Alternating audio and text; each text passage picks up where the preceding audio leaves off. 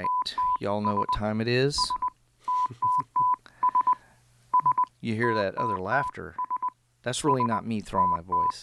It really isn't. See it? Yeah. That sounds... I don't know how. Oh, you saying that about my music? I can't hear it. I can't hear it. Again, not a bad thing. Little adjustment, technical. I did it again. Wait. I know just how. I picked it up after I laid it down. I don't know why. I'm going to try and make you sound good. Help me, God. Not like a faith. Rescue me. Rescue me. SOS. Yeah, God, I need not you. Rescue me. Rescue me. SOS. You gotta help me. See, the people behind the scenes, you know, when they start listening, they don't. They're like, what are they talking about? It doesn't matter. It doesn't matter. We're just filling space. We're just chit chatting. Filling space. Y'all ought to know this. We're 42 episodes. Well, this one.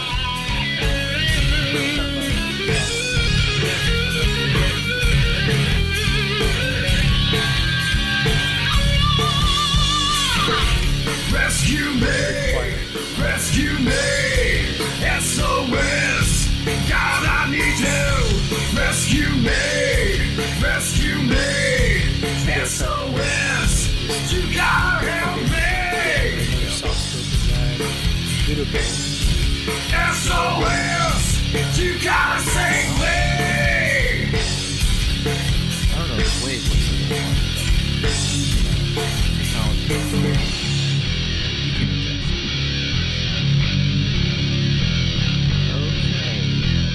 We are now going live. You like how I transition here like we are. that? Yeah, All here right. we are. Okay, everybody, I want to welcome you all to Thoughts from a Lawnmower. And it's been a while since I've had guests on. So for episode 42, I'm going to have a repeat guest on my, I don't like to call it a show. I just, on my podcast. Doctor and pastor and retired chaplain from the United States Army, Dr. Jeff Spangler, who's my guest today. Ever say hello, Jeff? Hello. Okay, see. Good to be here. So just to prove I'm not. I exist. I'm not making him up. He's not an invisible friend or anything like that. He really is everything I said, and all around nice guy, of course. And today, I kind of want to dive right into an issue that has been kind of bugging me a lot lately. And although I realize that a lot of my audience, tens of people that are in my audience, I realize that not all of them are Christians. And I've made that statement in episodes before. I realize that not everyone listening is a Christian, and that's fine. I don't have a problem with that. I'm glad for it. But it may seem that some of the subject matter that I talk about doesn't relate to them because they're not Christians. Right. Well, that's not true, because even if you're not a believer, there's certain things that I deal with my Christian worldview that does affect believers and non-believers. Right. And I'm not trying to make this something exclusive just for believers. I'm going to focus on that. So if you're not a believer today, that's fine. We can fix that. But if you're not happy to help you with yeah, that. if you're not a believer today, that's okay, because I think this subject crosses those lines. So. And the thing that's been bothering me, particularly in the Christian community, is this Well, it's actually twofold. The first is that we're going to be talking about nationalism. We're going to talk about Christian nationalism. Right. And that has become not a term of endearment. It is there's a word I'm looking for. It's pejorative, I guess you could say. And I don't think that's fair, first of all. And second of all, I think that there are a lot of Christians buying into whether they know it or not, I think they're buying into a worldview that they claim to be opposed to, but they're actually buying into this issue. Now, what led me to this, and I'll be getting to my guest, but what led me to this was a friend of mine posted on Facebook, and I mention Facebook an awful lot, but I get to see, I realize there's a bunch of crap on Facebook, but I get to see how people really do think when they post certain things. And I had a friend who posted something from a Reverend Benjamin Creamer. I don't know if it's Creamer or Kramer. It's Cremer, so I'm going to go with Creamer. Not to be confused with coffee creamer. And spelled the same, though. Spelled the same. And so this friend of mine, who I know is a believer, I know is a follower of Christ, and I've known him for a lot of years, but I've noticed that his pattern of thinking has gone down a disturbing path. Excuse me. I won't edit that. And he posted. My friend posted this meme by Reverend Benjamin Creamer, which I let you read this. And the statement in here is, quote, "Jesus keeps inviting us Christians to take up our crosses and follow him. Nationalism keeps inviting us Christians to take up, let me rephrase that. Nationalism keeps inviting us Christians to take up our swords and follow Caesar. We can't carry both a cross and a sword. We can't follow both Jesus and Caesar. Our allegiance can only be for one Lord." Now, there's so much error in that statement, but it sounds very good. Now, first, it leads off with Jesus keeps inviting us Christians to take up our crosses and follow him. Well, that's absolutely true. Sure. I don't think we have any dispute with that. That is absolutely true. But then we put nationalism as if that is a competing statement. Right. Competing or opposing. I would say equal opposite. Right. The inverse. And that's just not so. And second of all, his statement, we can't carry both a cross and a sword. Where in the scripture does it say that? And our allegiance can be only for one Lord. Okay, so as I understand, I mean, you were, a military man. It's a very reductionist and simplistic way of understanding life. Correct. And I would like, for example, okay, you're a married man, I'm a married man.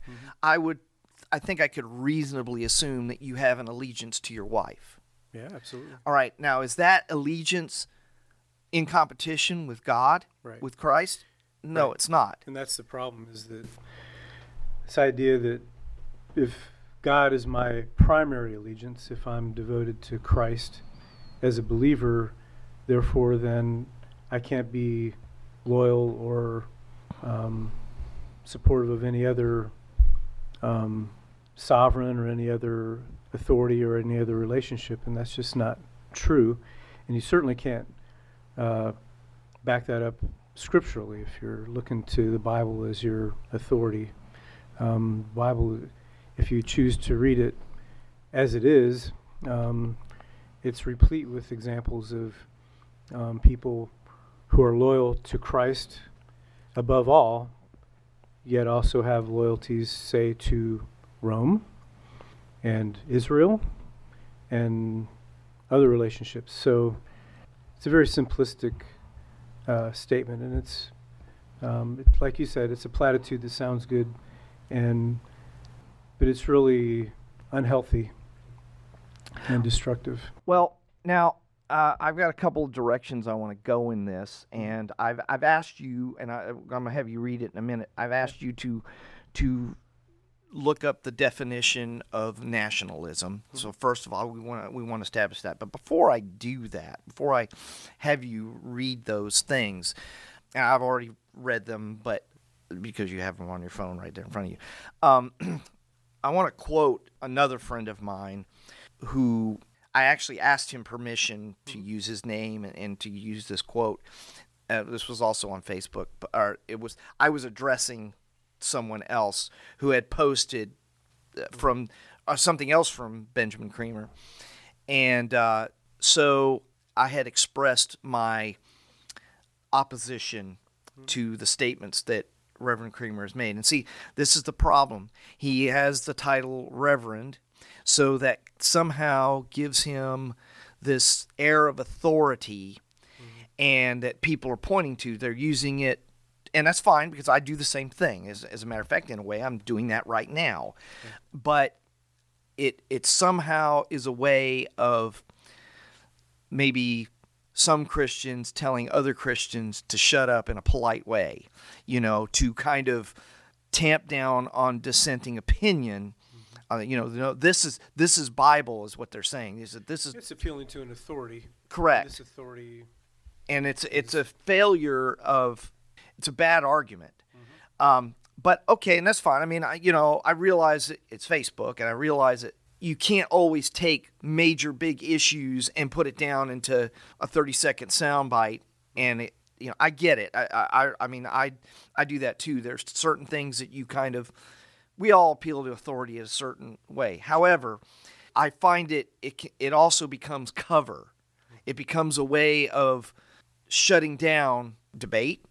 It kind of, this is what the Bible says, Well, I mean, scholarship is essentially appealing to or quoting authority. So, in and of itself, there's nothing wrong with that. But then you got to look at the caliber of the authority you're referring to.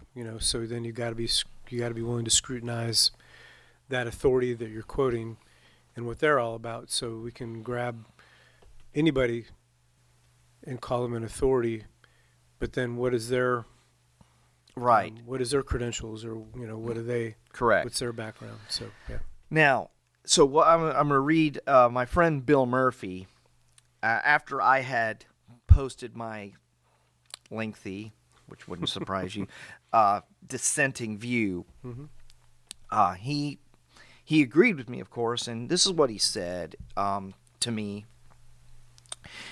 He said, Will, our pastor recently shared a meme of Creamer's without knowing who Creamer is. That didn't ring true for me, so I researched Creamer and read a bunch of his tweets, as well as his comments on other tweets. Unfortunately, my initial suspicions were correct. Benjamin Creamer is a divisive left-wing ideologue who believes evangelicals are white supremacists, supports the social justice gospel, warns against Christian nationalism, is supported by people who seek a, quote, secular democracy, unquote, embraces socialism, and would rather criticize believers who use the phrase, let's go Brandon, than the words and deeds from the person about whom that phrase was coined. Creamer is an expert in obfuscation and disingenuousness. His posts/tweets are the modern-day equivalent of, quote, did God really say, unquote. And that was very succinct and very, he's absolutely right, as I did some of my own research on this. And I'm not trying to cast aspersions on a person. This is what he believes. And unfortunately, what I see is a lot of Christians becoming echo chambers of this kind of stuff. Sure. And they're echoing. And so what that's telling me is this is where your heart is.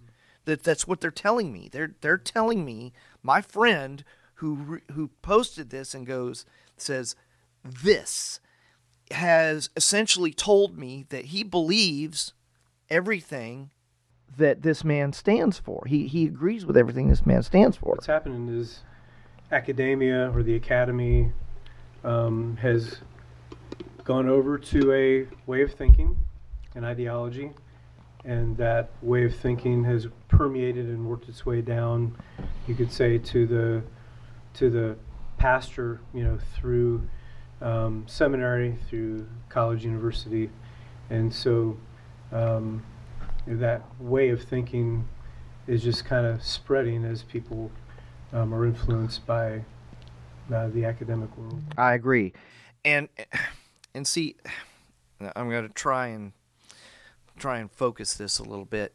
Some of these people that are reflecting, they're not stupid people. They're not dumb. They're not, they're very intelligent. As a matter of fact, one friend I know is a college graduate, a smart guy, and so I don't. What it does is there's another meme of creamers that got. Hey man, there was another meme of creamers talking about, and I failed to look for it, but it spoke about things that don't look like love, don't look like Christ. And that's a pretty broad brush. Mm-hmm. And so you take that with it's almost taking people emotionally hostage, mm-hmm. because it basically says that if you believe anything that's counter to what this man is saying, then you really aren't showing the love of Christ, mm-hmm. to this lost and dying world. And so, with all of that being said, I would like for you to, unless you want to comment on what I just said, I'd like you to read the. I think it's a lot of virtue signaling, and that's a big thing in our culture today. Is we like to stand in our soapbox and make these pontifications, and if you disagree with me, then you must be morally inferior, and that's just not right nor fair. Okay. To other people. So with that, let's have some definitions here, and one I'd like for. So this is nationalism. Yes. And there are three definitions. First one. Devotion, especially excessive or undiscriminating devotion, to the interests or culture of a particular nation state. The second is the belief that nations will benefit from acting independently rather than collectively, emphasizing national rather than international goals. And then the third is the belief that a particular culture or ethnic group constitutes a distinct people deserving of political self-determination.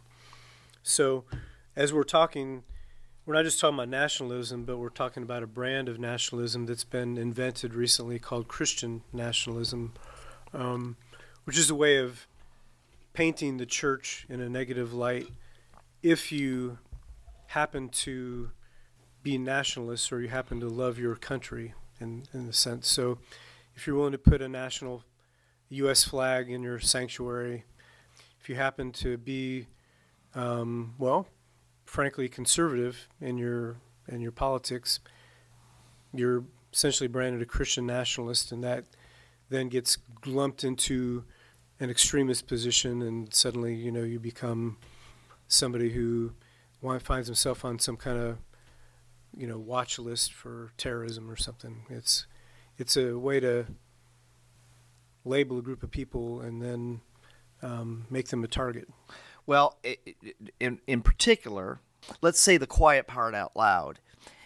We're talking about the American church. Absolutely. I've noticed this trend in the, and I've noticed it on social media, and there's this trend towards regarding American Christians as failed, mm-hmm. as weak, as morally inferior. I like that term. So there's that. So there happens to be this is part of that. This is kind of the pincher movement, I guess you could say, of to use a military term. And so that's the first thing. The second thing that I find interesting is that it starts to associate, because you said the word extreme, it starts to associate us with real extreme ideologies. For example, there is such a thing as white nationalism. There is such a thing as black nationalism. Both of those are evil entities. Okay? When we say nationalism, it's almost as if someone is taking a DNA sample from what was the Nazis. Yeah. Because what were the Nazis? The National Socialists. So there's this tendency to equate, when you use terms like this, there's a tendency to create associations that aren't there, but you create them in the minds of your listeners, of those who follow you or whatever. There's this need, there's a identification. Right. There's several threads woven in to where we are today, and you can back some of that up to historically to Hitler and the National Party there, but also you have another agenda going on in the secular realm, nationalism versus globalism. So that's Correct. Another element of it, that if you're a nationalist, that makes you an enemy of globalism, which is now the way. Right. So if you love your country more than you love the UN or some globalist agenda, that makes you an enemy of globalism, and you get painted in that brush. So part of it is a defense of the globalist agenda. And so if you love country, and so our last president was about America first, right? And so these ideas, if you have the audacity to care about your own nation first, and if you don't buy into the globalist agenda, then that makes you the enemy and makes you fair game to be painted and targeted. And so that's one facet of it, is the evil of nationalism is because that's in contradiction to globalism, which is kind of the accepted, not even kind of, it is the accepted, whatever, belief system, right. Goal. Well, and it's interesting that you say that, because what is one of the gospel's purpose? I mean, you just preached on it not too long ago. Well, what is, we all know the Great Commission.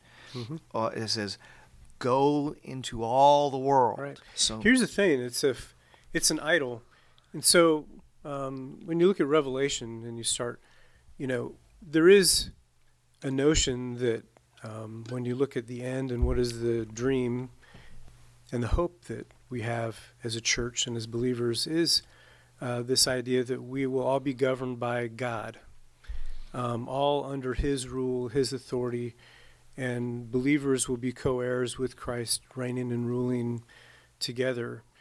And so what happens with the dragon and the beast, and as you look at Revelation, is and that's what Satan has always done, is created a false copy of what God is about and is doing. So secular globalism, if you will, is offering the hope of what perhaps the gospel is offering, but in a very demonic way.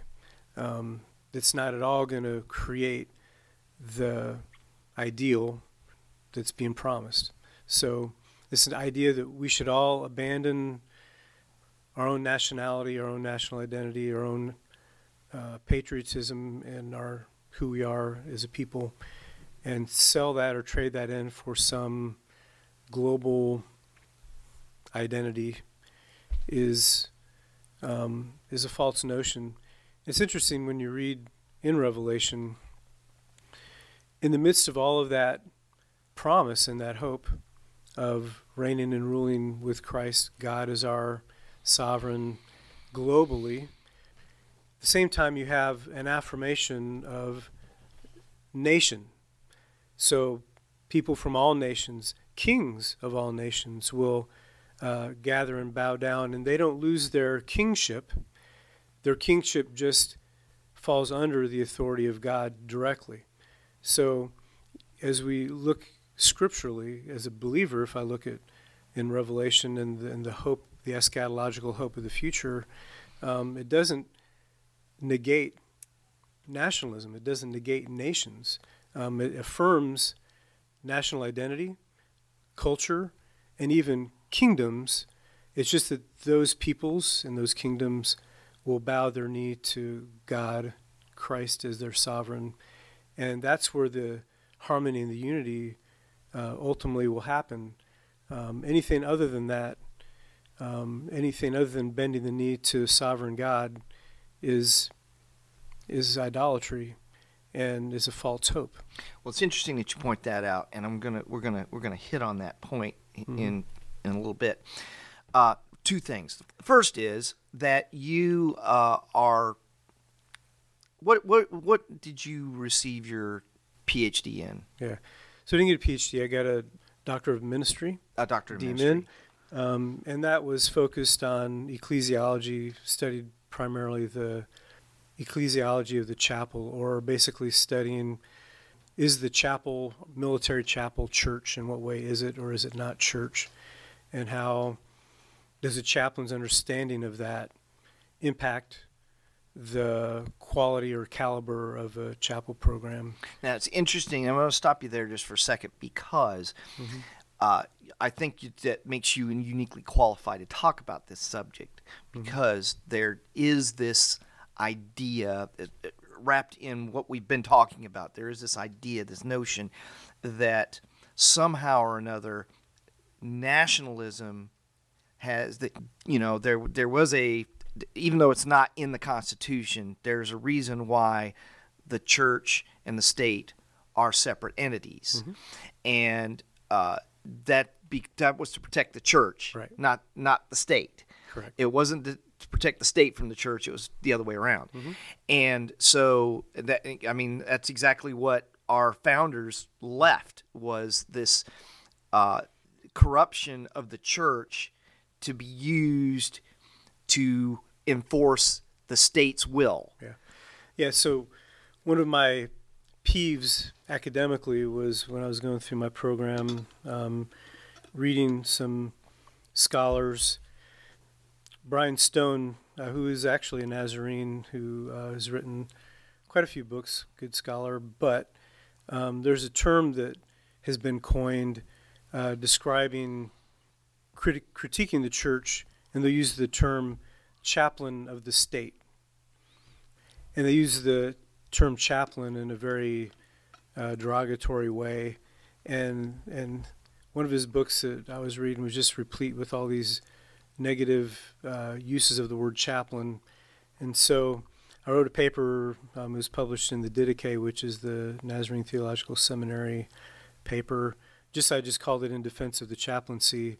I'm kind of taking him to task on that terminology, and he and several other academics, it's become kind of popular these days to use the word chaplaincy and equating that essentially with a sellout.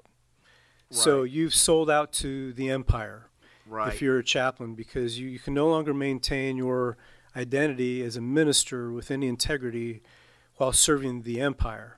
So you've sold out. Which is what is exactly and it ties in with nationalism. It's exactly what Creamer said. Right. That's exactly what he said in that quote that we read at the top of the of the podcast. And that all stems back to, so within the church, so there's all these things that kind of pull in together to get us where we are right now in our understanding of this problem of Christian nationalism, is that you go back to a book written by Stanley Hauerwas and William Willimon called Resident Aliens. It came out back in '89.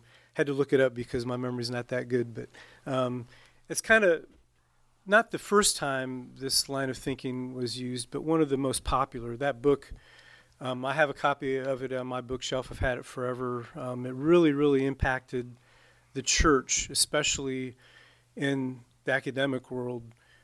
And out of that spawned a lot of other popular theologians and speakers, Christian thinkers, basically just emphasizing the fact that we talked about separation of church and state. this idea that the church must be separate from, pulled away from society. So resident aliens, thus the term. In other words, as believers, we should be, and to some degree, there's some truth to that. We should be an alien in this world as we belong to the kingdom of God.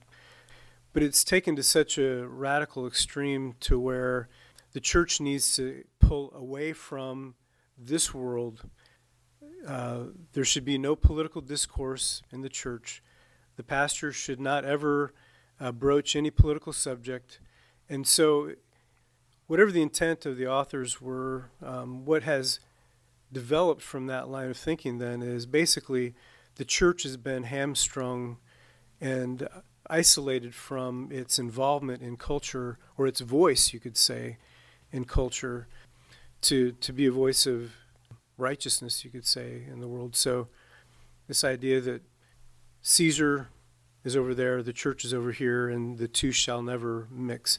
And so out of that line of thinking is, the church should be purified of any national symbology. So you take the American flag out of the sanctuary because we're not worshiping our nation. And so a lot of these folks will argue that's why we should take the flag out, because it's a symbol of worship, an object of worship. It has no place in the church. Well, I think anyone, in my mind anyway, with some common sense knows that I'm not worshiping a flag in my church. I'm recognizing the fact that I'm worshiping in the United States of America, and I can love my country and love God at the same time, and one doesn't have to annihilate the other. So that's a bit of the argument, and some of my argument in response to this way of thinking is, if you read Scripture carefully, there are several examples of people who came to faith who were part of the empire. So now, because now today, America is the empire. We're the new Rome, and so and so America is the new bad guy, and so there's a lot of that thinking going on in culture as well.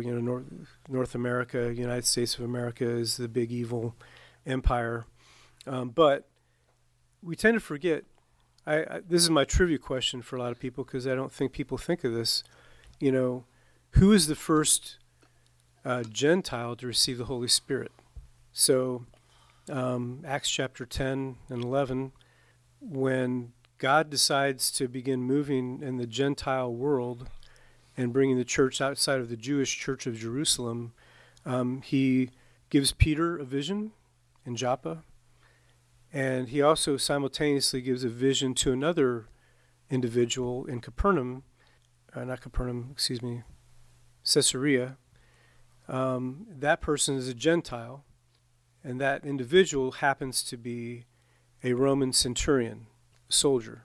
And so Peter, prompted by the Holy Spirit, goes there, preaches the gospel to a Roman centurion, a soldier, right, and a defender of the empire. Correct.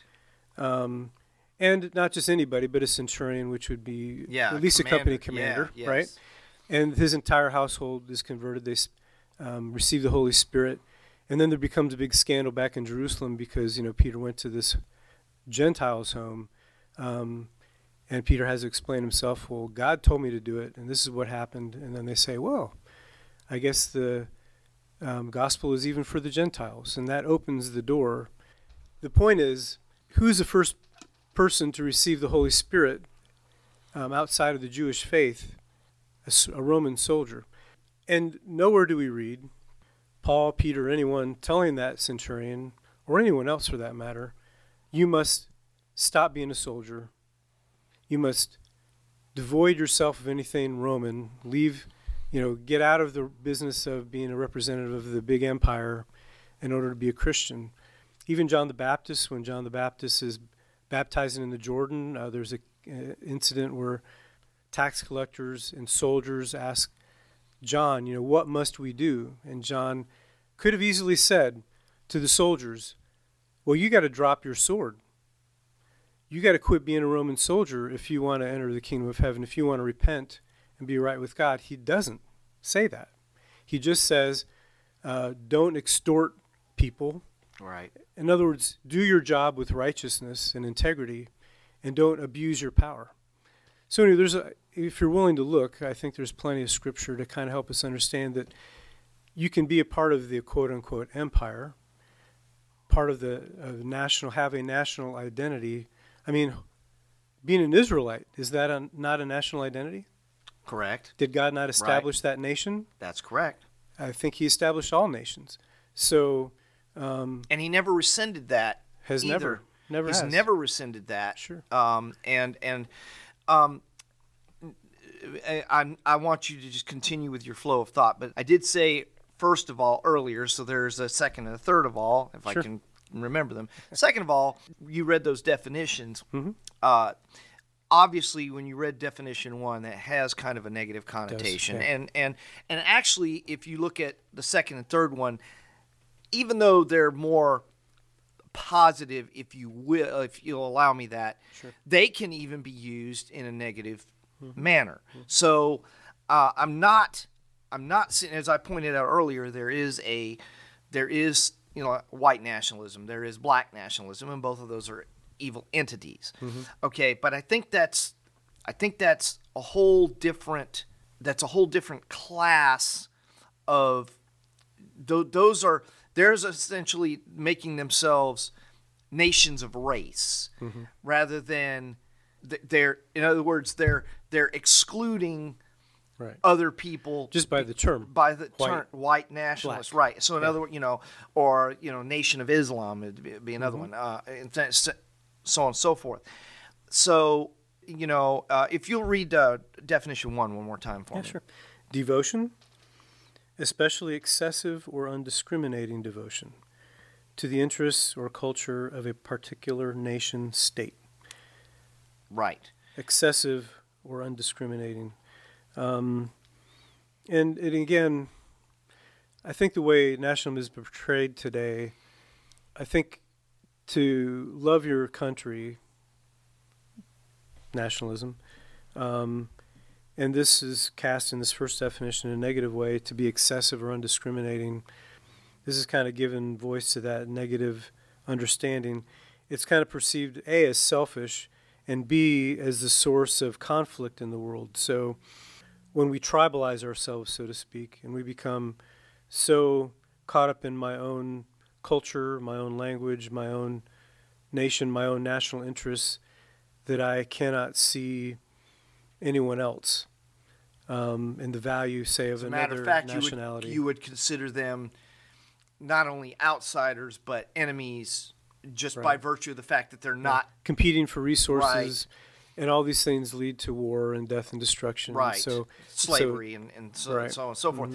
Okay, so but even when we read that, it makes a distinction of a nation state. Yes. Okay. White nationalists are not a state. Okay. Black nationalists are not a state. They want to be, but they're not. Okay. So their devotion is to their bigotry. Their devotion is to their what's the big word? Ideology. Their ideology, but their ideology of hate. Right. That's really what it is. It's just which is definitely counter to what Jesus had his disciples, but there was no okay boys, it's just us against the world. As a matter of fact, Jesus said, "What am I leading, a rebellion?" He's not doing it. Whereas white nationalists, black nationalists, Nation of Islam, they are trying to do those things. All right, now the third thing I want to get just a little more personal is that you had mentioned to me in a conversation that, and I hope I'm not overstepping my bounds by mentioning this, and I can always stop and edit, but there's a reason why you're happy to do this particular subject with me, and as I understand it, you're preparing an article kind of along the lines of like you prepared an article as a counter to that or defense of the chaplaincy. Now I think I'm probably right in your wheelhouse with this you're about ready to present an article or write an article, or you're working on an article to present as a counter to the very thing that we're talking about. Right. Yeah. I really want to, as I'm going to read some quotes here, and I would like you to respond to them. These because I think all of these kind of hit some of the points that you and I had talked about. Sure. In our short amount of time. All right. I had these notes, and these are not my words. Unfortunately, I don't know who posted these. So as you could tell as I read this, this is not the way I talk, but maybe a little bit. But all right, so I'm going to read a statement, and I want your take on it. Okay.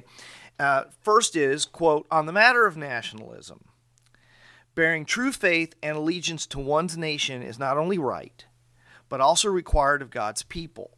Jeremiah 29, verses 4 through 7, encourages the Israeli exiles to embrace their new home in Babylon. That is with one caveat, that your level of loyalty to the nation does not surpass your loyalty to your God." Acts chapter 5, verses 28 and 29. Yeah. Let's start with that and give me a response to that. I thought you were going to give me something I would disagree with. No. Actually, all of these are kind of right. That's right on. I think that was the case for the exiles. The case given there, and I think the principle of who is the supreme authority, of course, is God. So when a sovereign nation state, what have you, passes a law or gives a command that's is contrary to what is just or what is within my faith, then my ultimate obedience has to be to God. So we have lots of examples of that. Daniel, Shadrach, Meshach, Abednego, they're serving the king, Daniel. Right? They're serving him, and they're loyal and faithful in their service to him. But when they're then ordered to bend their knee and bow to the idol, then they say no, and they take a firm stance, and they're willing to pay the penalty for it. They don't whine or complain, right, and say, well, that's not fair. I mean, of course it's not fair, but they say, we will not bow. We will be loyal to our God. And I also think, let me add something to there. I also think, now the Bible doesn't exactly say this, but they knew who they were working for. Absolutely. Okay. Not like they had a choice. Yeah, they got taken captive and everything, but still. But even still, they knew the people they were serving with, and they knew was Daniel in particular. I mean, Daniel. I was going to mention this earlier. I'm glad that you brought Daniel up. Daniel served with distinction. Mm-hmm. He served the king. I mean, he became the king's right-hand man. Right. Okay, but it didn't escape. I know it didn't escape Daniel's awareness that, because he surely saw corruption going on all around him, and surely he knew that eventually his faith and his service to the king would become cross purposes. Mm-hmm. And so, and as a matter of fact, if you read the story, I always love this story. This is one of my favorites. If I ever do a sermon on this, I'm going to do it on this, that Daniel, after the law, first of all, don't think for a minute Daniel wasn't aware of what was going on. Mm-hmm. You don't become that high in that structure not knowing. I'm sure he heard rumors and whispers and he knew he had enemies. Yeah, he knew he had enemies, and he knew something. I mean, he wasn't stupid. Okay, you don't become that kind of leader, not realize that there are things going on, and you moisten your finger and see which way the wind is blowing. Mm-hmm. All right, but interestingly, after that law was passed, what did Daniel do? Mm-hmm. Did he go into hiding? He didn't compromise. You know what he did? Bit. He opened the windows and kept doing. He knew he was going to be seen. Yep. He didn't change anything. Yeah. He disobeyed an unjust law. He not only did he disobey an unjust law, but he did it flagrantly. Yeah. Okay, and a lot of people don't catch. I mean, he was like, okay, let's if I'm going to go go big or go home is what he did. So it's very clear that he had already established in his heart and mind, I can already see which direction this is going. And there's going to come a point where my position and authority is not going to protect me. Right. And so I'm okay with that. Yeah. And it's the same with Shadrach, Meshach, and Abednego. What did they say? They said, well, we know God can save us from this, but even if he doesn't, we're not going to bow. We're not going to bow. And so they had already established long before the situation came up where their loyalties were. And to emphasize the point, yet they were faithful servants to the king. Right. And to the empire for which they were living under. And that's what Scripture, God through Scripture has always commanded, that we be faithful, obedient to the authority under which we're living. So whatever that authority is, whether it's Rome or Assyria or Babylon or the United States, that we are obedient to civil authority, and that we can serve that faithfully as people of God. And when those things happen to come into conflict, then we've got to make a decision. And so, throughout even the New Testament, there's plenty of commands about, even Jesus, give unto Caesar what is Caesar's, right. to God what is God's, obey civil authority. And when laws are unjust or civil authority commands something that goes against my devotion and loyalty to God, then I have to make that decision. And there's plenty of cases in Scripture where that has been very, like we just said, very bold and very out and not compromising. And so, with the last rounds of debates we've had socially with COVID and everything, anymore, if you're a Christian or Christian leader and you speak against authority in an area that has to do with morality or religious life, where you feel like civil authority is imposing or crossing a line with the church, that we should just shut up and do what we're told, I think is very non-biblical. And so I know we've had a lot of debates in the church the last couple of years about what do we do? Do we have church? Do we not have church?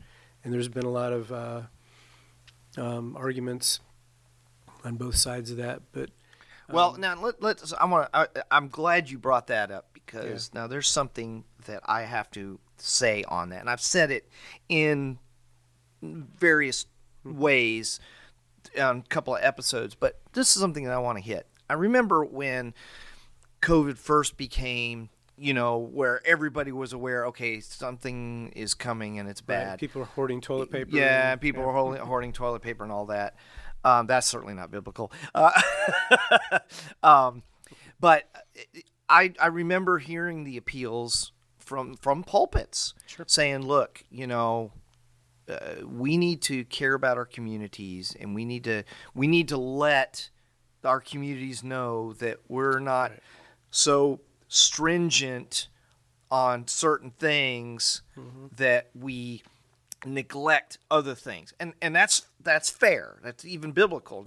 Matter of fact, I believe you used the scripture where Jesus said, "You should not have neglected the former. You should have done the latter without neglecting the former." Right. So I get that, but even as I was listening to that, I started to feel this. Hairs bristling? Yeah, to quote Captain Kirk, I started feeling a red alert right back here in the back of my neck, going, something is, this can easily be misused. Yeah. And that's exactly what happened. And so while we Christians were being implored to care about our communities, that was certainly noble and certainly right to do, there became where we were almost being coerced. Here's the thing, historically, in pandemics, the church has always been known by its level of compassion and its willingness to run to the gunfire, quote unquote, and helping those to their own risk of their own to their own health and detriment. life. Correct. And so I think what's unique about what happened in this pandemic is that with the advent of hospitals, the church doesn't necessarily have a role anymore to play because it's all kept to the hospital. You know, the healthcare professions, they have control of this. The church, what do we have to do besides go to church on Sunday? You know, Right.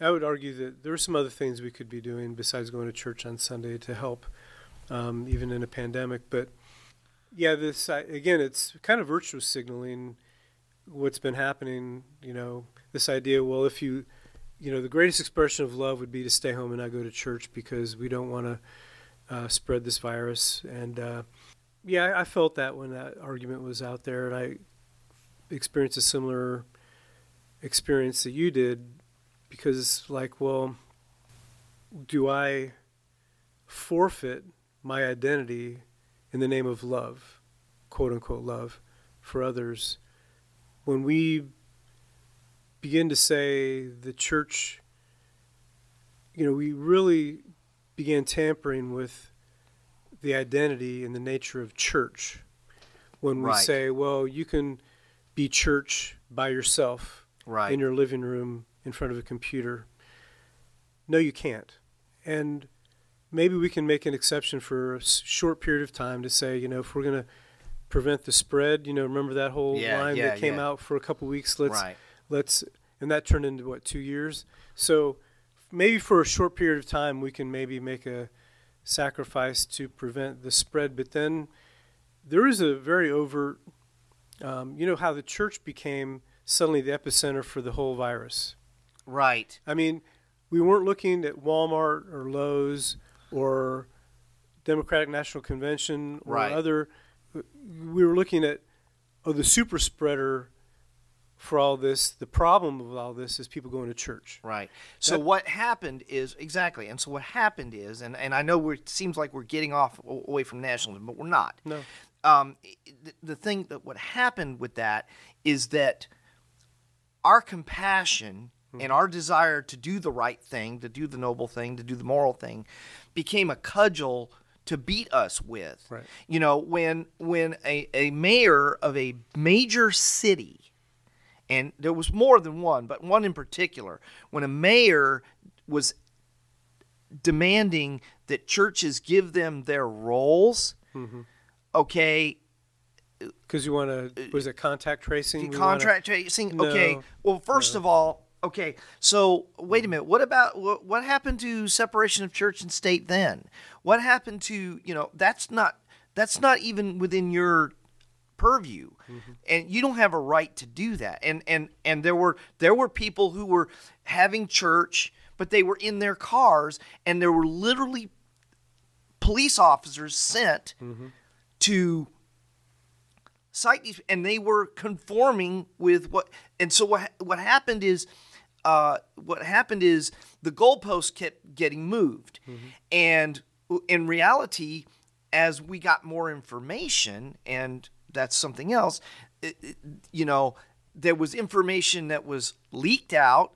There was information, you know, a lot of people were looking at this going, you know, this doesn't seem right. And where my problem was is there were pastors, there were church leaders who were like, no, we need to let's go back to Creamer's. We need to, you know, as if the state is always right. So wait a minute, you can't have it both ways. Either we are not supposed to listen to the state and only listen to God, or we are supposed to listen to the state despite what God tells us. Now, they wouldn't say it like that, but that's exactly the conundrum that we got placed in with that. Now, because we could dwell on that And forever. that's just an example. Yeah, it is an example. Of, you know, that relationship as a believer, you know, under the state and the authority Correct. of the state. When do we obey, disobey? Yeah. Now, here I'm going to read the second part of the statement. In regards to this nation, meaning the United States, we are a nation founded on Greek philosophy, Western legal theory, and Judeo-Christian values. Our founding documents recognize and acknowledge God as the source of our rights and dignity. The right to acknowledge and honor our God is protected and preserved within the Bill of Rights. As long as the ideals upon which this country were built are still honored, then loyalty to this country, this nation, will never be sinful. Amen.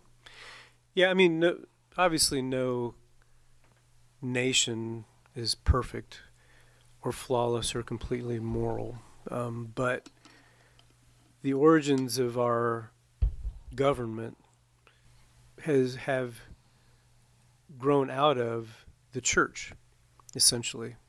So, yeah, I think that's absolutely right. I mean, we can be critical of various wars that have been fought, various leaders, moral failures. I mean, of course.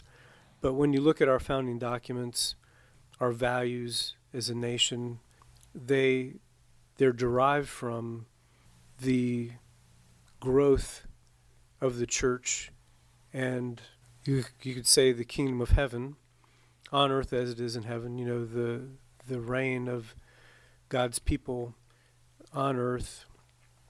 And there's a great book called Dominion that really historically shows the progression. We really can't fathom today how depraved society was, say, in the days of the Bible, you know, early Roman world, and the progression, the moral progression, since the church has become more and more dominant. And of course, now we're getting to be on the other side of that now. So you talk about, you know, post-Christendom now, but still the values of this nation, the establishment of this nation, derive from the church. And even, I mean, that's a great argument, and I agree with it. But I would say, even if, would it be wrong for me to be a part of the government of China or the government of Russia? Even if I live under the authority of a overtly, say, communist or ungodly rule, okay, does that mean that my participation, my service to that nation somehow devalues or cancels out my faith and my relationship with God? I don't think so. I don't either. We go back to our example with King Darius and Daniel, Shadrach, Meshach, Abednego, and several others who served what you could easily call unjust rulers. I mean, they were on conquest. I mean, they were taking over the world. Correct. And very brutal about how they did it. Yes, they were. Yet godly men were serving those men. So I think it's a false argument to say that you can't be moral yet serve a nation that may not be all it ought to be morally. Well, now I want to make a distinction here, and not that you have countered that. I want to make a distinction because here's you've used these terms, empire, which kingdom and things of that nature, and I find that those words, they, in a descriptive term, is not necessarily inaccurate. You know, the Bible talks about, you know, empires rising and falling and nations rising and falling. There's nothing inherently wrong with being an empire. Right, exactly. Okay. But we use it in a pejorative way. Right. Well, we do, and particularly Americans, because... Well, academia does. Well, yes, but, sure. but particularly because, and this is something that I try to throw out, we are not an empire. Okay? We are not an empire. The United States is very distinct in the fact that we are not an empire. Okay? Yeah. Well, it's confusing to people because we are everywhere. Well, so yeah. So this is where I think the argument is, you know, we could have taken over Germany. We could have taken over Japan. We're we're not a conquest nation in that sense. Right. So then the argument flips over, well, economically, or we have military all over the world, so you're an empire not by the fact that you've converted all the nations of the world to become United States of America, but it's a more subtle form of empire in that, through business, through the dreaded capitalism, that influence de facto makes you an empire. I agree with your analysis of it, but that's the argument. Well, and I get that too. So I used to joke with my kids or when they were younger. I would even use this in a kind of a semi-serious sense that we all are kind of building our little empires. We have a house. We're all establishing our little empires. I'm building a wall, by the way. You go right ahead. I'm building a wall. But we get a fence installed. Yeah, exactly. Well, see, and that's is that we could go on a tangent on that, but sorry. No, it's okay because it just gives food for thought and it may pop up later. But the thing is that I hear people when I say I'm building an empire, or I'll call myself a benevolent dictator. Sure, yeah. In my own home, so to speak. Okay, well, that's tongue in cheek because I'm not a dictator. Right. I'm not. Some people might argue I'm not benevolent, but that's I'm not a dictator. I'm not a tyrant. Okay, I'm not ruling in that sense. And when you look at nation states all throughout history, what's the one thing in common they all had? They've all had an emperor. They've all had, where all power is centralized in the hands of, one person or one family. And so laws often changed with the changing of the king, and even in fact, and I'm going to point this out, that Israel wasn't supposed to have a king. Right. That was never God's will. There's supposed to be a theocracy. It was supposed to be. That's exactly right. And to the rule of God's law. Right. But Israel said, no, we want what everybody else has. Okay. Well, the interesting thing about it is we have a president. We have a position of president. He is not the king. See, that's always been the problem that I have. He's a world leader. Yes, he is a world leader. Executive. Okay. He is an executive.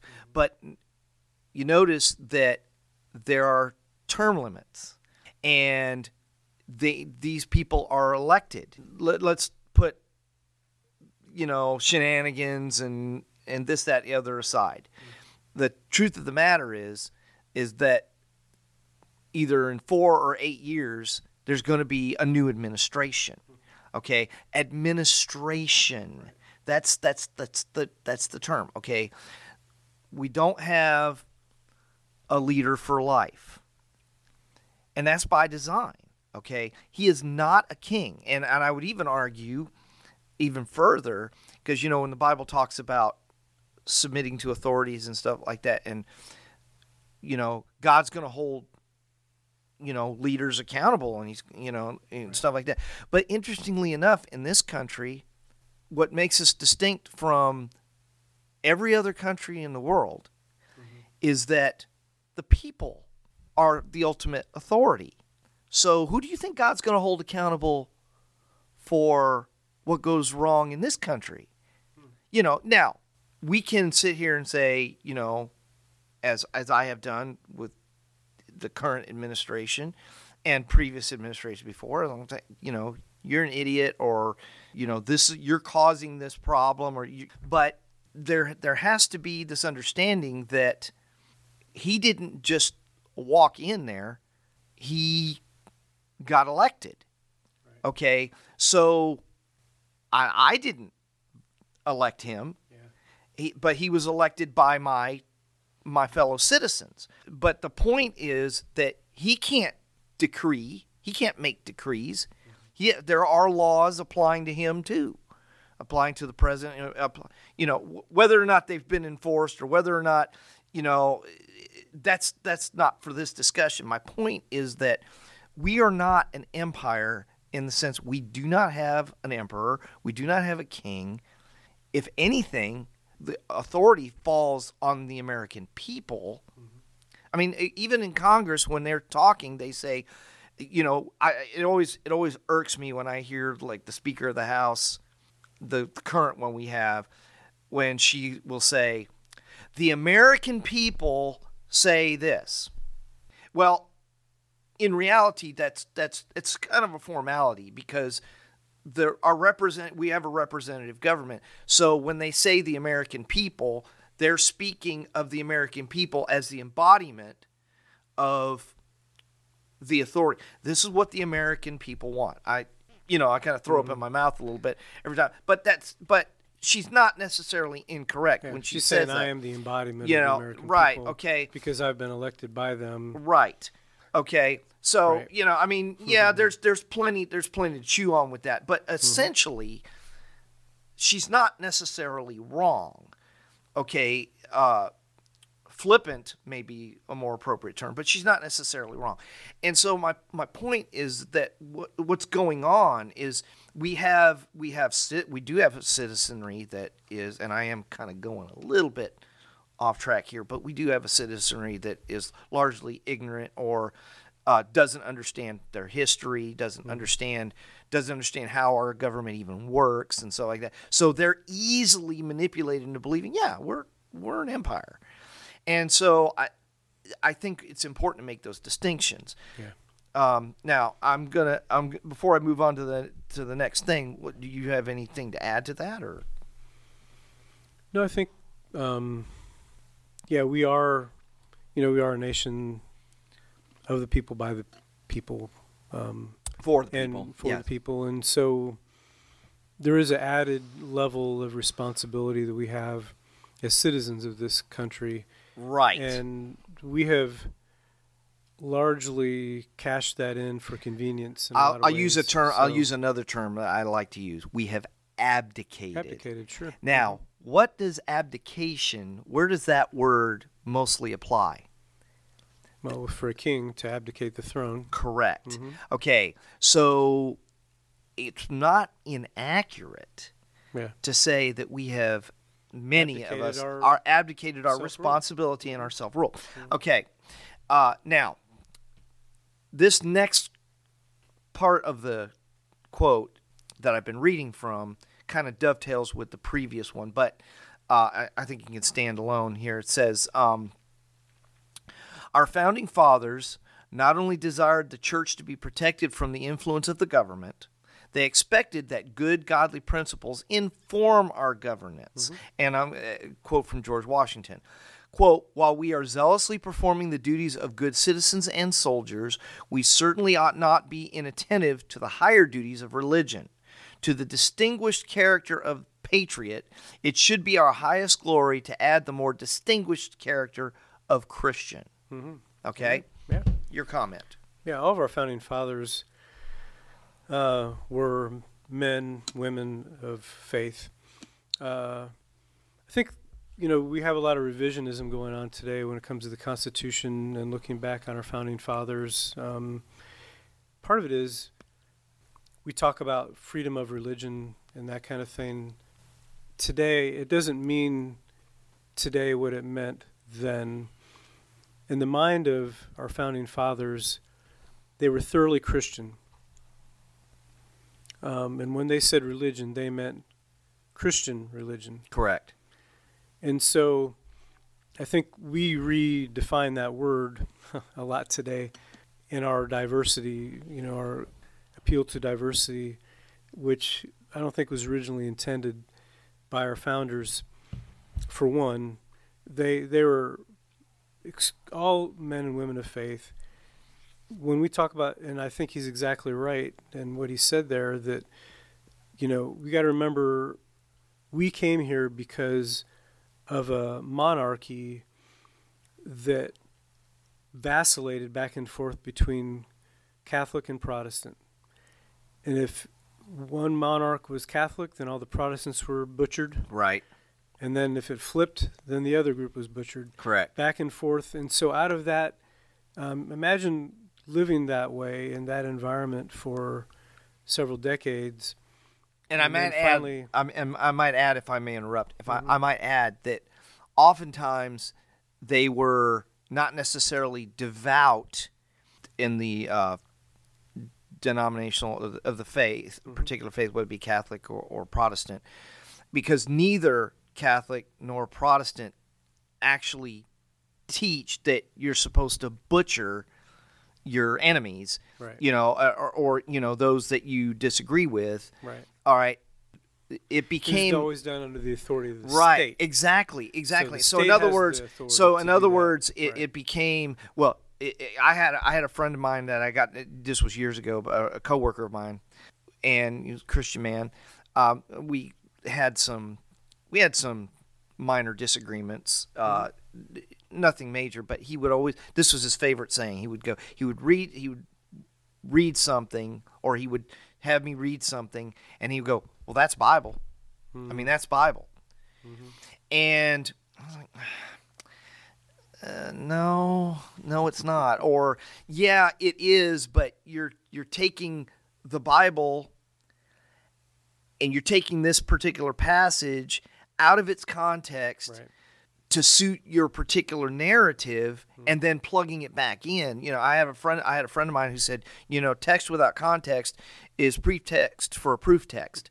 And that's exactly what he'd go, well, that's Bible. And I ended up turning that on him. I'd read, well, this, Jesus said here, and that's Bible. Mm-hmm. And so what was happening is that a lot of, we think of, who was it, King Henry, who, he didn't necessarily like it, because the Pope wouldn't grant him, a divorce. Mm-hmm. So what did he do? He just said, okay, I'll make myself the head of the church, right. And the problem is solved. Mm-hmm. Okay, and that right there was the state and in taking the authority of the church, the moral authority of the church, and grabbing it to enforce its own will. So that was another thing that's one of the reasons why there was. That's what did Washington say, or what did this guy say? He said, our founding fathers not only desired the church to be protected from the influence of the government, they expected that good, godly principles inform our governance. Well, I think it may have been Washington, Adams, I'm not sure exactly, even Jefferson maybe. I think they all may have said it in various forms, but recognizing that this form of government cannot exist with an immoral people or an ungodly people. Correct. So it was never the intent that the separation be this wall that nothing could penetrate. The idea was that simply that the government will never decide or take on a national religion. So you can't say that America will be Catholic or America will be Protestant. That is the official denomination or religion of the government. That's the point. It's not the government. The government is not to intrude on the church, but there was never ever an idea that faith was to be excluded from governing. And so all these men, many of them were ministers. They prayed regularly. They appealed to Scripture as authority for a lot of the things that they were, arguing for. I mean, they had ever any intent of dividing and keeping religion out of governing, ever. That was never. It's interesting that you say that, because there are people who would say, well, many of them were deists. Okay, Thomas Jefferson is famously, I've kind of read some things, but I don't know how true this is. I guess it depends on the source, but supposedly Jefferson rewrote the Bible because he didn't like parts of it, okay, maybe that's true, maybe not. I don't know. But here's the thing. I find it interesting that despite that, even if that's true, well, let's say it is true, despite that, he still managed to, he wasn't like Nietzsche, who, basically mocked and Here's a little piece of history that people don't really know. Ben Franklin, who is most known as a deist, was very good friends with George Whitefield, who was the leading evangelist of the day. So Whitefield was evangelizing all over the place, brilliant preacher, and he and Benjamin Franklin, had a relationship and great friendship and an ongoing discussion. So even if they were deists, they were friends of the church. And deism is just it's a form of theology. It's not necessarily negating there's a God. It's just an understanding, I would say a false way of understanding God and how he operates. But none of them were anti-Christ, right, or anti-church, or ever intended to keep the church out of their experience. Although they had the utmost respect for ministers and believers. Although, yeah, and you're absolutely right. Although, it's interesting, you said that they weren't anti-Christ. Well, then someone would argue, and I would imagine, I don't want to put words in his mouth, but I would imagine someone like Reverend Kramer would probably say, but if you're not for Christ, you're against him. Mm-hmm. And that's what Jesus said. But Jesus also said something very interesting, and I forget where it is. I think it's in Luke, but I think he actually said something different. He said, if you're not against me, you're for me. Mm-hmm. There are two different passages. Yeah. And, because I think there was one story where the disciples saw somebody healing or doing, in Jesus' name, but they were like, Lord, you want us to stop him from doing it? Why? If you're not against me, you're for me. And now, on a personal level, was Thomas Jefferson saved? Well, if we're to believe that he was just a deist, I would have to say no. But I don't know that for a fact. But assuming that I could make an educated guess about where he was with Christ. If he didn't know Christ, we know that he's not saved. Okay, and we do know that there are people who can be moral outside of Christ. Okay, but it seems to me that somebody like Thomas Jefferson, somebody like the deists who were friends of the church, so to speak, friends of Christians, were ultimately, they were like, I'm not convinced that of Jesus Christ as the Messiah, or maybe I am, but I'm not convinced of my need for him. Let's put it that way. Mm-hmm. But I'm not unconvinced. Yeah. Well, here's the other part of the argument is, so perhaps some of the founding fathers were deists. Does that somehow negate the fact that the overwhelming majority of them were not deists? Correct. So here's the thing. So what? If you can even establish beyond the shadow of a doubt that Franklin, Jefferson, some of these others were in fact deists, okay. Well, there are plenty of our founding fathers that were not deists. So I'm not sure what exactly that proves.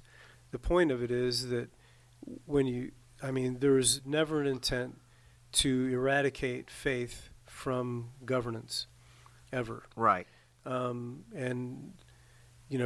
obscure statement from Thomas Jefferson, and we come up with this radicalized notion of this separation. In other words, keep the church, keep religion out of schools, out of government. It's ridiculous. Well, it's funny. Let's go back to Daniel. Take down the Ten Commandments. Let's go back to Daniel. And as I read that story with, I believe he was serving Darius the Mede, mm-hmm. who was quite cruel, by the way. Mm-hmm. But it says in the Bible that Darius was actually a very capable, very good leader. Mm-hmm. And he held Daniel in very high esteem.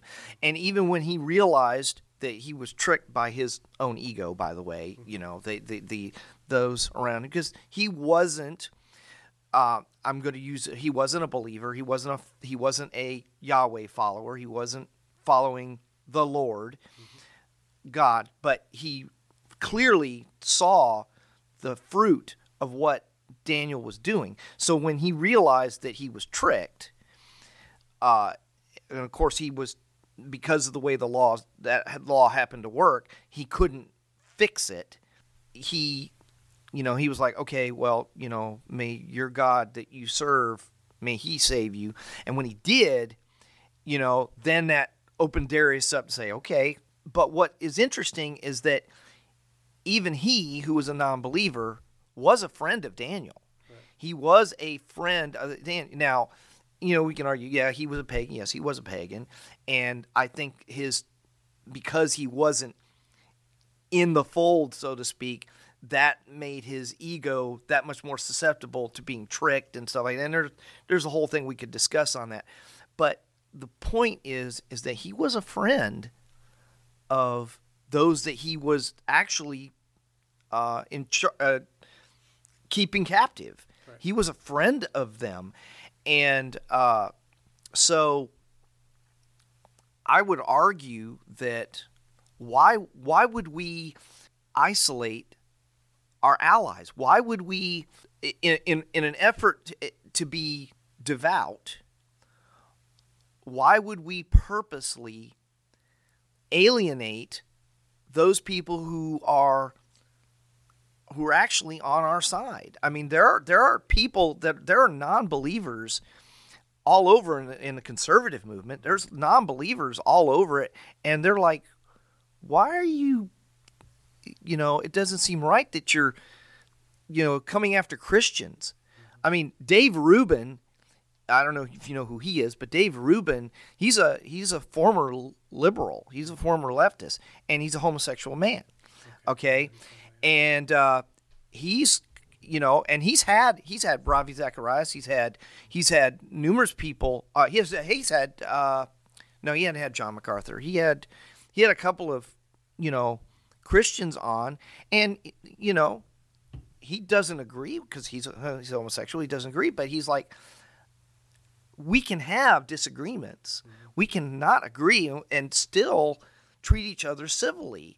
And he's like, I don't understand why people are coming against Christians. And you would think that he would be one of the first people to come against Christians.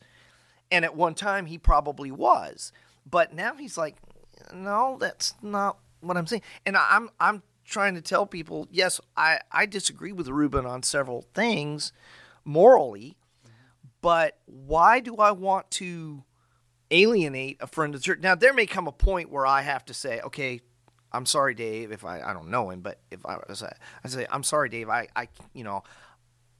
can't celebrate. It's like he and his husband, his spouse, have just adopted a baby. And there were several people, and I'm against it too. But there were people who was like, you know, I can't listen to him. I can't. I'm like, I don't know if that's the right thing to do. I don't know if that's where, I mean, we can say, yes, we oppose this. Yes, but and then it starts getting into, you know, well, you know, the mother of the child could have easily aborted the child, and here a couple wanted to, and so now it's like, do you really want to wade into those waters? And so anyway, so I don't want to get too far off track. Let me read John Adams. Yeah. It's a quote from John Adams. Quote, suppose a nation in some distant region should take the Bible for their only law book, and every member should regulate his conduct by the precepts there exhibited. Every member would be obliged in conscience to temperance, frugality, and industry, to justice, kindness, and charity towards his fellow men, and to piety, love, and reverence toward Almighty God.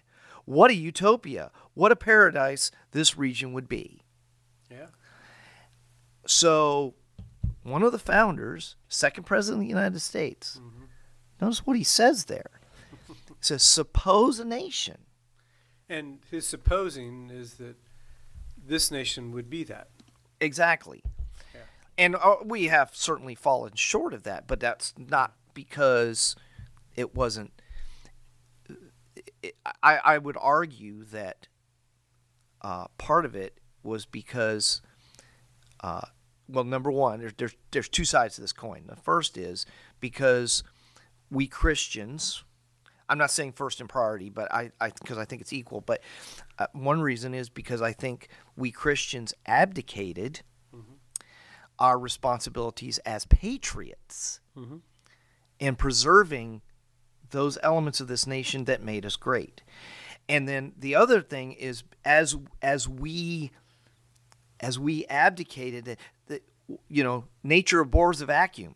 So what happened is I'm going to use the term secular. I know the secular doesn't necessarily mean evil, but for the sake of this discussion, as the sacred rolled Ungodly. back, as the then the secular rolled in. Sure. So, I mean, as people, as even well-meaning people said, yeah, we got to separate ourselves, and we got to, we can't have adherence to this nation. I think that's the very thing that helped produce the problem we're having now. And yeah, you have kind of brought it back full circle to the problem with Christian nationalism and this assault, if you will, is that, and it goes back again in my mind to resident aliens and kind of this movement started several decades ago. If you're going to encourage the church to come out, separate from, disengage with, and abdicate, then exactly we're seeing what happens when you do that. So where's the voice of righteousness? Where's the voice of God's people saying, this is not who we are? We've been talked into this abdication of our role in, I think I got a loose wire. Yeah, that's what it is. Our role in participation in governance. And we are unique as a nation in this world in that we do have that responsibility as a people. So perhaps we will be judged more directly than people of other nations because we do have a citizenry and responsibility as a citizen to participate, to vote. And as we abdicate that responsibility, as we shuck that off, refuse to really understand who the candidates are, what they stand for, as we ignore what's happening in society and say, well, that's their problem. I'm part of the church, and so we're just going to be the church and let the world go to hell in a handbasket, so to speak, then we're part of the problem. And so, and here's another trick, I think, with Christian nationalism. I know we're getting close to time. What I'm hearing these days, what makes me angry, is I hear from a lot of church leadership that I would just say has a more liberal bent, is there's this constant pleading to leave politics out of it. Well, leave politics out of it. I'll just put words in their mouth because this is what they mean to say. You conservatives need to leave politics out of it. Correct. And quit bringing politics into the church and into everything, and leave politics out, and just love Jesus and come to church and don't bring any of that political stuff in. But as you said, there's a desire then to leave a vacuum. Whereas we, however, when we espouse a position, that's not political. So there's this, I would just call it hypocrisy, where, if I'm the authority who has a liberal position, well, that's not political. But when you conservative folk bring your stuff in, that's political. So it's like an inability to see, if given the benefit of the doubt, it's an inability to see my own bias while condemning the bias in others or the perspective of others. So I'm hearing a lot of leadership now talk that way, and I'm like, but you stand here, and I'm sorry, but if you're going to take a position on whatever, race, on abortion, go on down the list. If you're going to take a position on any of that, that's a political Correct. issue. Correct. So now you're just essentially trying to shut others up by playing the religion card. And it's going back again to this Christian nationalism thing. It's an attempt to silence a group of people that have a differing opinion on political issues, casting them in a group, and then demonizing that group, and then opening a way and a door to prosecute and persecute that group of people. So essentially that's what I believe is happening with that. I think we're misusing these terms and finding a way to shut people up so that we can get our way. Now, for a technical issue, I want to pause here just for a second as we're going to wind this down, but I want to pause here for just a technical second, a couple of seconds. Of course, people listening won't know. We'll be right back.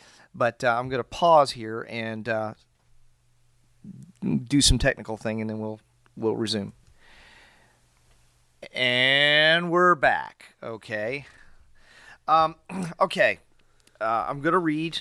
I'm going to kind of bust through in the short time we have now through some more quotes. And let's see. I got to make sure I get back into...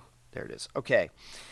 This is Thomas Jefferson, and he says, quote, "God who gave us life gave us liberty. And can liberties of a nation be thought secure when we have removed their only firm basis, a conviction in the minds of people that these liberties are the gift of God, that they are not to be violated but with his wrath? Indeed, I tremble for my country when I reflect that God is just and that his justice cannot sleep forever." That doesn't sound like, that's a deist who is convinced there is a God of justice. Justice. Yes. Mm-hmm. All right. John Hancock, quote, "Resistance to tyranny becomes the Christian and social duty of each individual. Continue steadfast and, with a proper sense of your dependence on God, nobly defend those rights which heaven gave, and no man ought to take from us." Yeah, that's a little controversial. Okay, it is. And that was John Hancock. To fight against tyranny.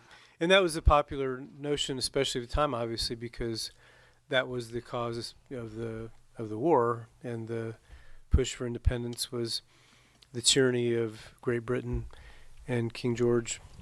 And so they backed that up to a moral duty to resist tyranny and an appeal to the rights of individuals. That's something of a new concept in the history of governance and mankind. The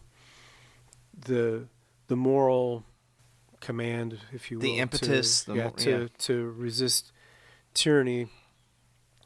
But there is, I think there's a foundation for that when we talk about, if we're going to be a just people and we're going to stand for what is right. We just don't today have a framework for that anymore, unfortunately. The courage, I call it moral courage, to stand up for what's right and to push back against evil or oppression. And lately, current examples of that have really disturbed me is the lack of moral courage of our military leadership, say in the Afghanistan debacle. I just believe that some generals should have been slamming some stars on the table, saying they all knew better, and didn't have the moral courage to stand up and say we're not doing this. There are several other examples, but I think one of our problems today is just the lack of moral courage to resist tyranny or to resist leadership that may be misguided and unjust. All right. Well, everything you said I agree with, but then that's where we would get into the whole. Remember what Creamer said about you can't Sword and a cross. Yeah, sword, and you can't carry the sword and carry the cross. Well, that's a whole nother. I'd love to have another whole discussion on pacifism, because that's kind of where some of this goes, and maybe we can have another discussion sometime on that. I think we will. Because I think these things all kind of intertwined as well when you talk about being anti-nationalist. Pacifism, again, it ties in, especially within academia. There's a growing empathy, sympathy for notions of pacifism that are relatively new in the history of the church, and so we go there again, but at some other time. But yes, yeah. All right, now, so I don't belabor the point. Samuel Adams writes this. And as it is our duty to extend our wishes to the happiness of the great family of man, I conceive that we cannot better express ourselves than by humbly supplicating the supreme ruler of the world that the rod of tyrants may be broken to pieces, and the oppressed made free again, that wars may cease in all the earth, and that the confusions that are and have been among nations may be overruled by promoting and speedily bringing on that holy and happy period when the kingdom of our Lord and Savior Jesus Christ may be everywhere established, and all people everywhere willingly bow to the scepter of him who is the Prince of Peace. Wow. Yeah. Samuel Adams, who also makes a great beer. No, I'm just kidding. That's just a joke, everybody. But yeah, I love the language they used back then. Very creative words for God. The supreme ruler, the supreme deity.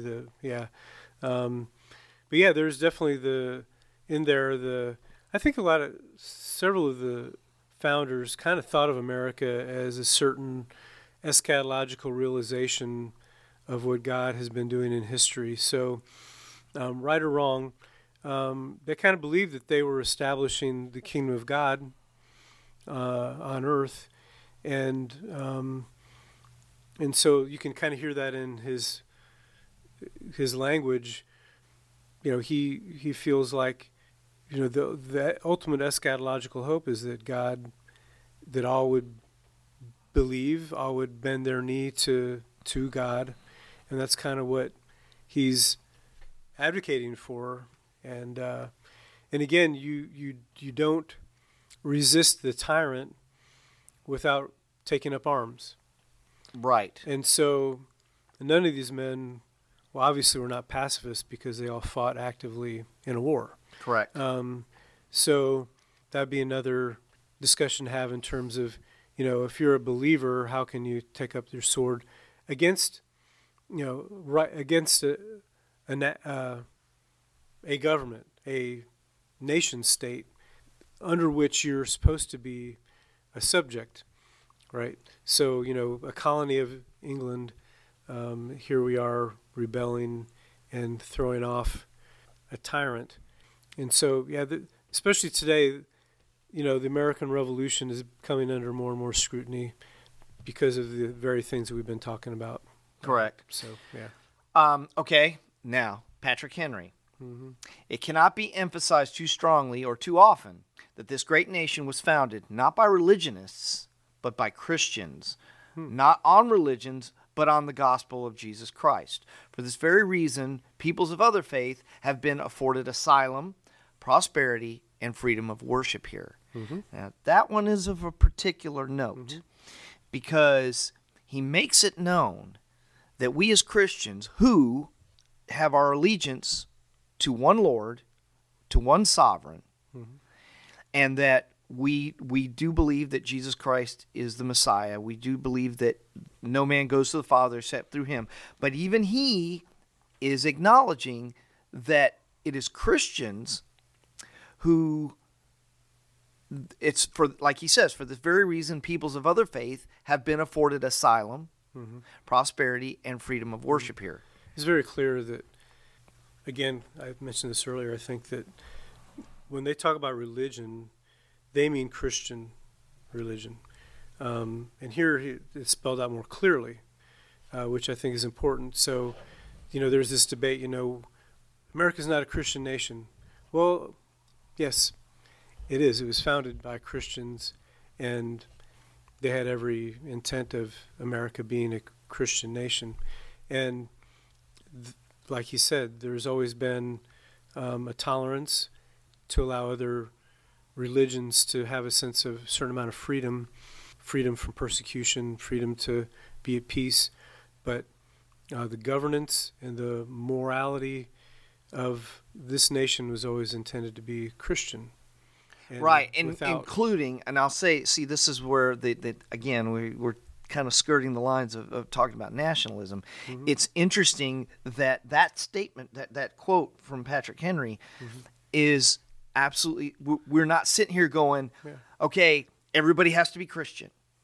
Well, we're talking, this all has to do with we want people to be Christian, but because we're talking about national leaders, mm-hmm. leaders of government, clearly patriotic, clearly supporting a revolution, birthing a new nation, that are very much Christian. And so, if any of these people lived today, they'd be labeled Christian nationalists.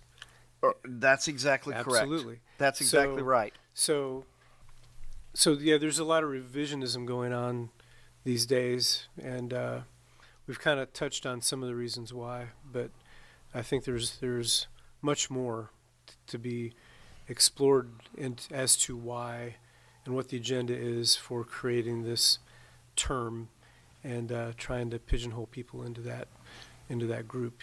All right. Yeah. So that we can wrap this up, I'm going to read. It's kind of lengthy, but it's the final part of this, and it's from the person who wrote this article. Mm-hmm. And so again, these aren't my words, but they say it as eloquent as better than I could. And then I'm gonna read all of it, and then I'm gonna give you the kind of the final say on this. He says, I can only see one way. Let me make sure I'm reading this right. Oh, here it goes. Okay, I'm sorry. Let me start from the beginning here. Let me take that all back. How can it be sinful to be loyal to a nation thus founded and thus guided? A nation that recognizes God and Christianity as its benefactor. A nation whose founding fathers kept pointing you to the fact that your highest hopes are found in God alone. I can only see one way, the same way a person can worship the Bible to the exclusion of its author, the one who loves the church but doesn't know upon whom it was founded. Idolatry, the sin of which nationalism can become, can be applied to anything. Since idolatry can be imposed upon even the things of God, does that corrupt? Let me reread that. Since idolatry can be imposed upon even the things of God, does that corrupt those things or make them inherently evil? No. Thus, I posit that nationalism, especially towards a nation of godly foundation, is not automatically idolatry. Mm-hmm. God does not call us to reject our citizenship in our civil state to become citizens in his eternal state. Amen. Our nation not only enshrines our right to become citizens in his eternal state, but at least at one time encouraged it. Yeah. So with that, I want to offer you a chance to kind of put a period on this. Yes. Punctuate this for me. I don't know that I can say it any better than that, really. I think that's right on. I think throughout our conversation, we've at least tried to make it clear that it's a false dichotomy to say that you must only be a Christian or love your nation. Like those two things, as if those two things couldn't be held together by somebody. So, and especially, again, of all nations, the United States of America is, despite whatever failures there have been, is the most just nation that's ever been. And we can argue, I'm willing to go there and look at some things that we've done as a people that aren't great. But the principles upon which we've been founded, and we, at least our founding fathers, sought to set us on that path, are the highest virtues of any nation that's existed. But I would argue, even if that were not the case, whether that be Russia, China, I don't think it's a moral problem for me to love my nationality and where I'm from. And I think Scripture is very clear that you don't have to renounce your nationality to be part of the kingdom of God. And so if you're Chinese, embrace your culture. If you're Indian, embrace your culture. Anglo, whatever, African, whatever it may be, there's nothing wrong with loving my cuisine, the color of my skin, my traditions. You should be able to love that, and you can love that and still love God and serve Him faithfully. Well, I have nothing more to add to that. Chevy, apple pie, baseball. That's right. America. I want to thank you, Dr. Spangler, Jeff, Pastor, my friend. I want to thank you for joining me on this, and we will get together and we will do another one on some of those other things you pointed out. And we probably might touch back on this a little bit, sure.